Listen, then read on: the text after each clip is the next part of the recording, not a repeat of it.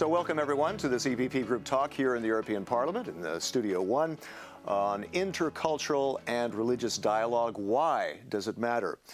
We have the co-chair of the EPP Group Working Group on Intercultural and Religious Dialogue, Jan Olbricht from Poland. You're also EPP Group Vice Chair. And we're looking at a lot of events that already happened this year alone. This has been for 24 years you've been together as a working group. And this year there were meetings with the Council of Europe, with the Conference of Islam in Central and Eastern Europe. You discussed the Future of Europe conference. You met the Patriarch of Constantinople. You've had hearings here in the European Parliament on the Balkans and on Nigeria, where Christian farmers were attacked. So you've been very, very active. And we're looking ahead to this Vienna conference in December. Every year you have this conference on intercultural and religious dialogue. What do you expect to see from this December conference in Vienna? If you allow me, I would just go a little bit to the past because it will allow to understand more the situation in our conference in Vienna. You know, for example, we are in the European Parliament. I mean, we are, for example, Polish delegation. I'm Polish, so we are in this Parliament from 2004. So it means 19 years. So it's the working group started before, and it was very important for us when we came here. What was the reason to have this kind of working group? And we discovered that for the EPP, what was the most important at that time, 24 years ago, was to find the way of organizing the dialogue inside the Christian world. Inside the Christian world, right? Mainly between the Catholics and Orthodox. So this was the beginning. This is what we discovered when we came here. And we discovered that probably at that time, when the EPP, which is the Christian Democratic Group, was trying to find a way to organize the dialogue with the churches. So that's why when we started to do it, we from Central and Eastern Europe in 2004, we took it from our colleagues from the past, and we were trying to continue this kind of activity and broaden the scope. I mean, not only with Orthodox and the others. So, and to keep one thing which was important for them in the beginning. You know, the notion of interreligious dialogue was a very long tradition. And this is mainly about the dialogue between different religions. It's like the church's religion. So we are not priests. We are not the representative of the church. We are politicians. We are coming from the concrete background. But what was very important for us from the very beginning was to have the dialogue with churches and with religious communities. It means we, politicians, we are discussing it because we think that the churches are an important actor of public life. Because, for a lot of people's daily lives, absolutely, it's a very important part. So for us, it's a partner for dialogue. So we decided to talk to make the dialogue with them and to discuss not the theological problems. It's not our problem.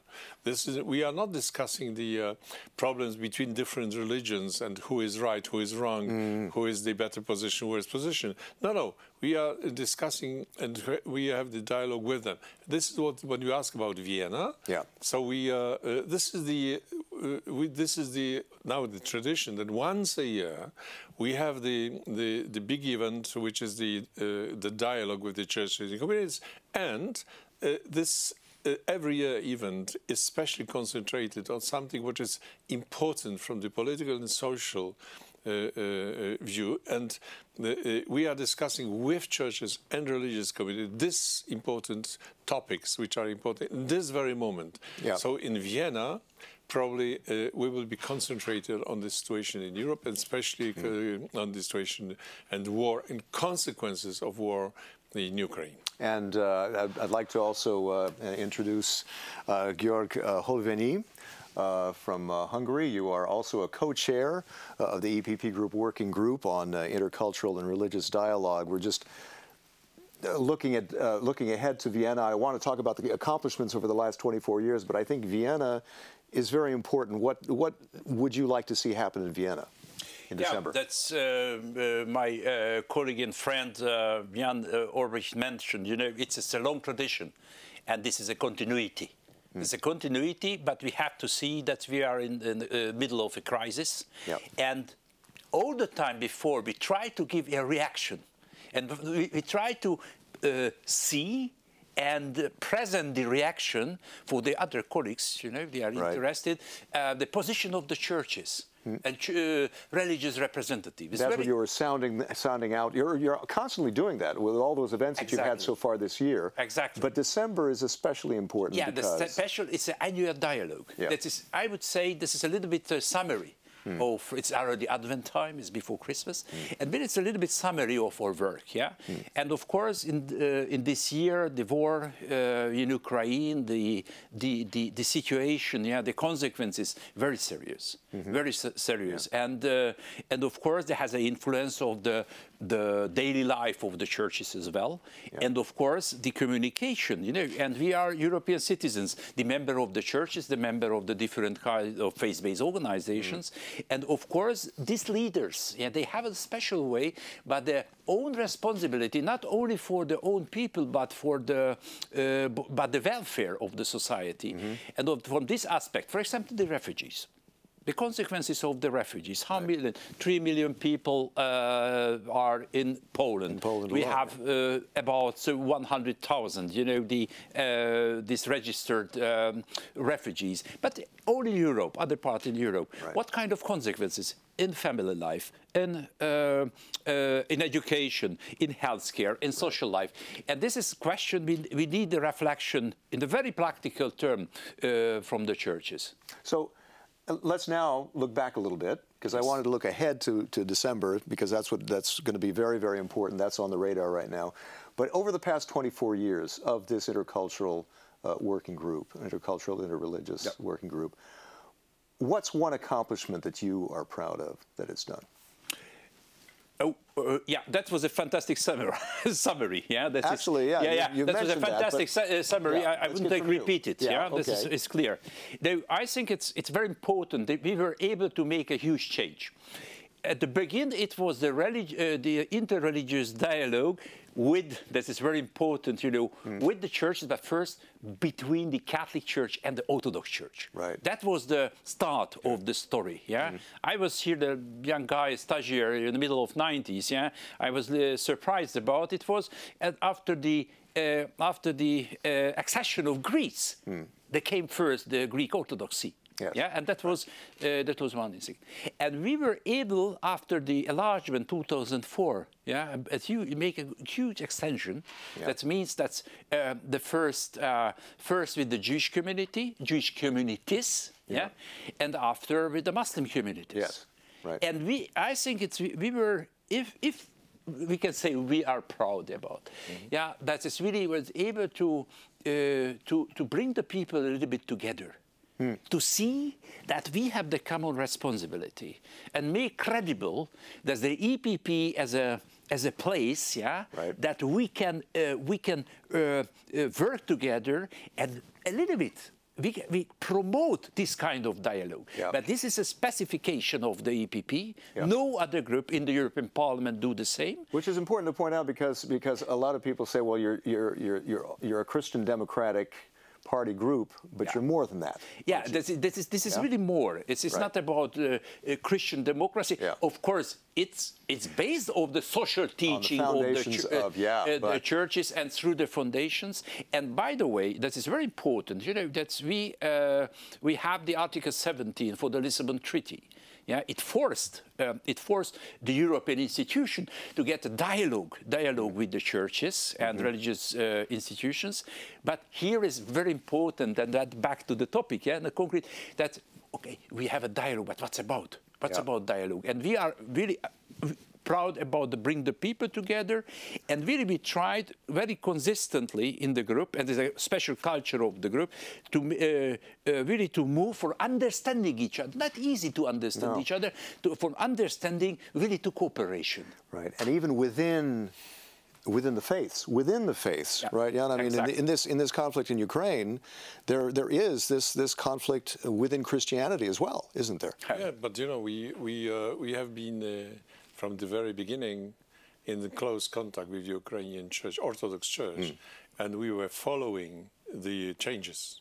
We were changes which have very long, we can say, tradition, and the Ukrainian Church wanted to separate from the influence of Moscow, and of course we were very close to this process.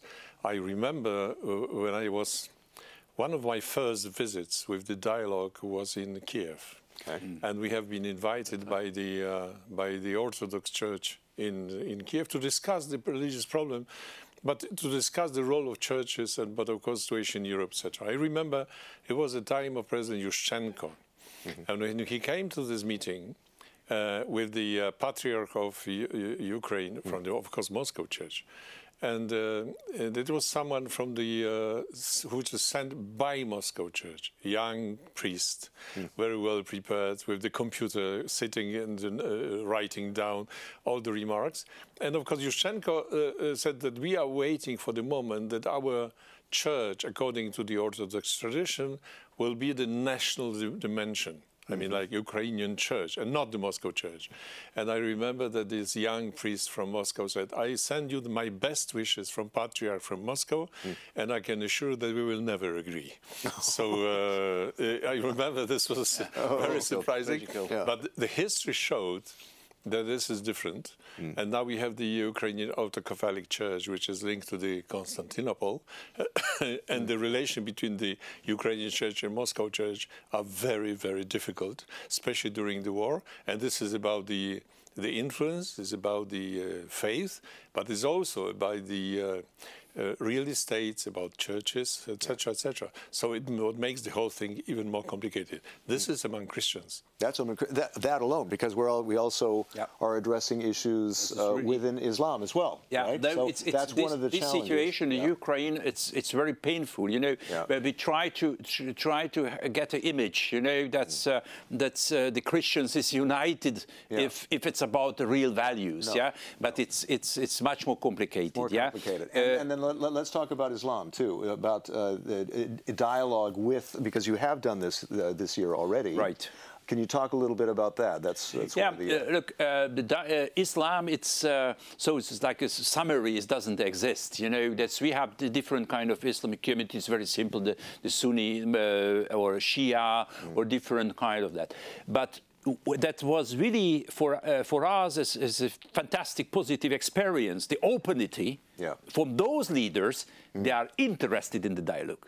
Right. It's not everybody. But it's clear there's a lot of leaders, the chain of leaders in the different part of the world, they're absolutely interested about this kind of dialogue. And one of the really the best tradition of our group, that is really, we started together with Jan, that we we're inviting regularly the Islamic, the OEC, that's the organization of the Islamic countries, ambassadors to a dialogue. And that's, if you say, to come together 50 countries, representatives, nothing happens, only blah, blah. No, it was not the case. We have all the time fantastic, good discussions, good discussion. It shouldn't be us and them. It should be work together. It was absolutely, on a lot of key issues. We have to be very careful with the protocol, of course.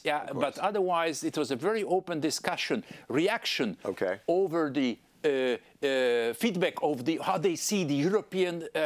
I would say develop in the society. Very, very, very quickly. How can this dialogue help to prevent or fight extremism, radicalization within the religions? And I'm just not just one, but plural. The dialogue is something which is very symbolic. Yeah. Of course, it gives the knowledge and to understand each other. Right. But what is the most important is what Georgi said. This is a question of trust. I mean, when you trust someone and you show that he can trust you, in dialogue, what is the most important is when you want to have the openness, you have to confirm that you don't know. So someone who is reading dialogue says, I need the dialogue with you because I don't know. This is the lack of something. So I need you for the dialogue. And so when we discuss with them, it means that we show our openness. We show our goodwill. We want to trust you, etc. Of course, this doesn't change the world. But of course, it helped to discuss, for example, the question with the Islamic states, what about the persecution of Christians in their states? Too, that is a very difficult debate. As you talked about Nigeria during that time. Yeah, we are discussing with them and in a very open way. Yeah, good. So it means that, but you have to have someone you can trust, and he can trust you that it's not, you are not attacking him, but you don't hide your convictions. So we take care about the Christians, and of course the other religions as well. So for this is the importance of this kind of dialogue. This is a political activity, but it has a real influence on reality. I'm so sorry, but we're running right out of time. If we could have just a quick word right at the end. And I think we should look ahead to December and this conference in Vienna. What will be a success to you from that conference? Success, we have really useful feedbacks from the representative of the churches concerning this crisis, Right. And we can have maybe only 2-3 sentences, good form sentences about the future, and really keep the reality, political relevant hope.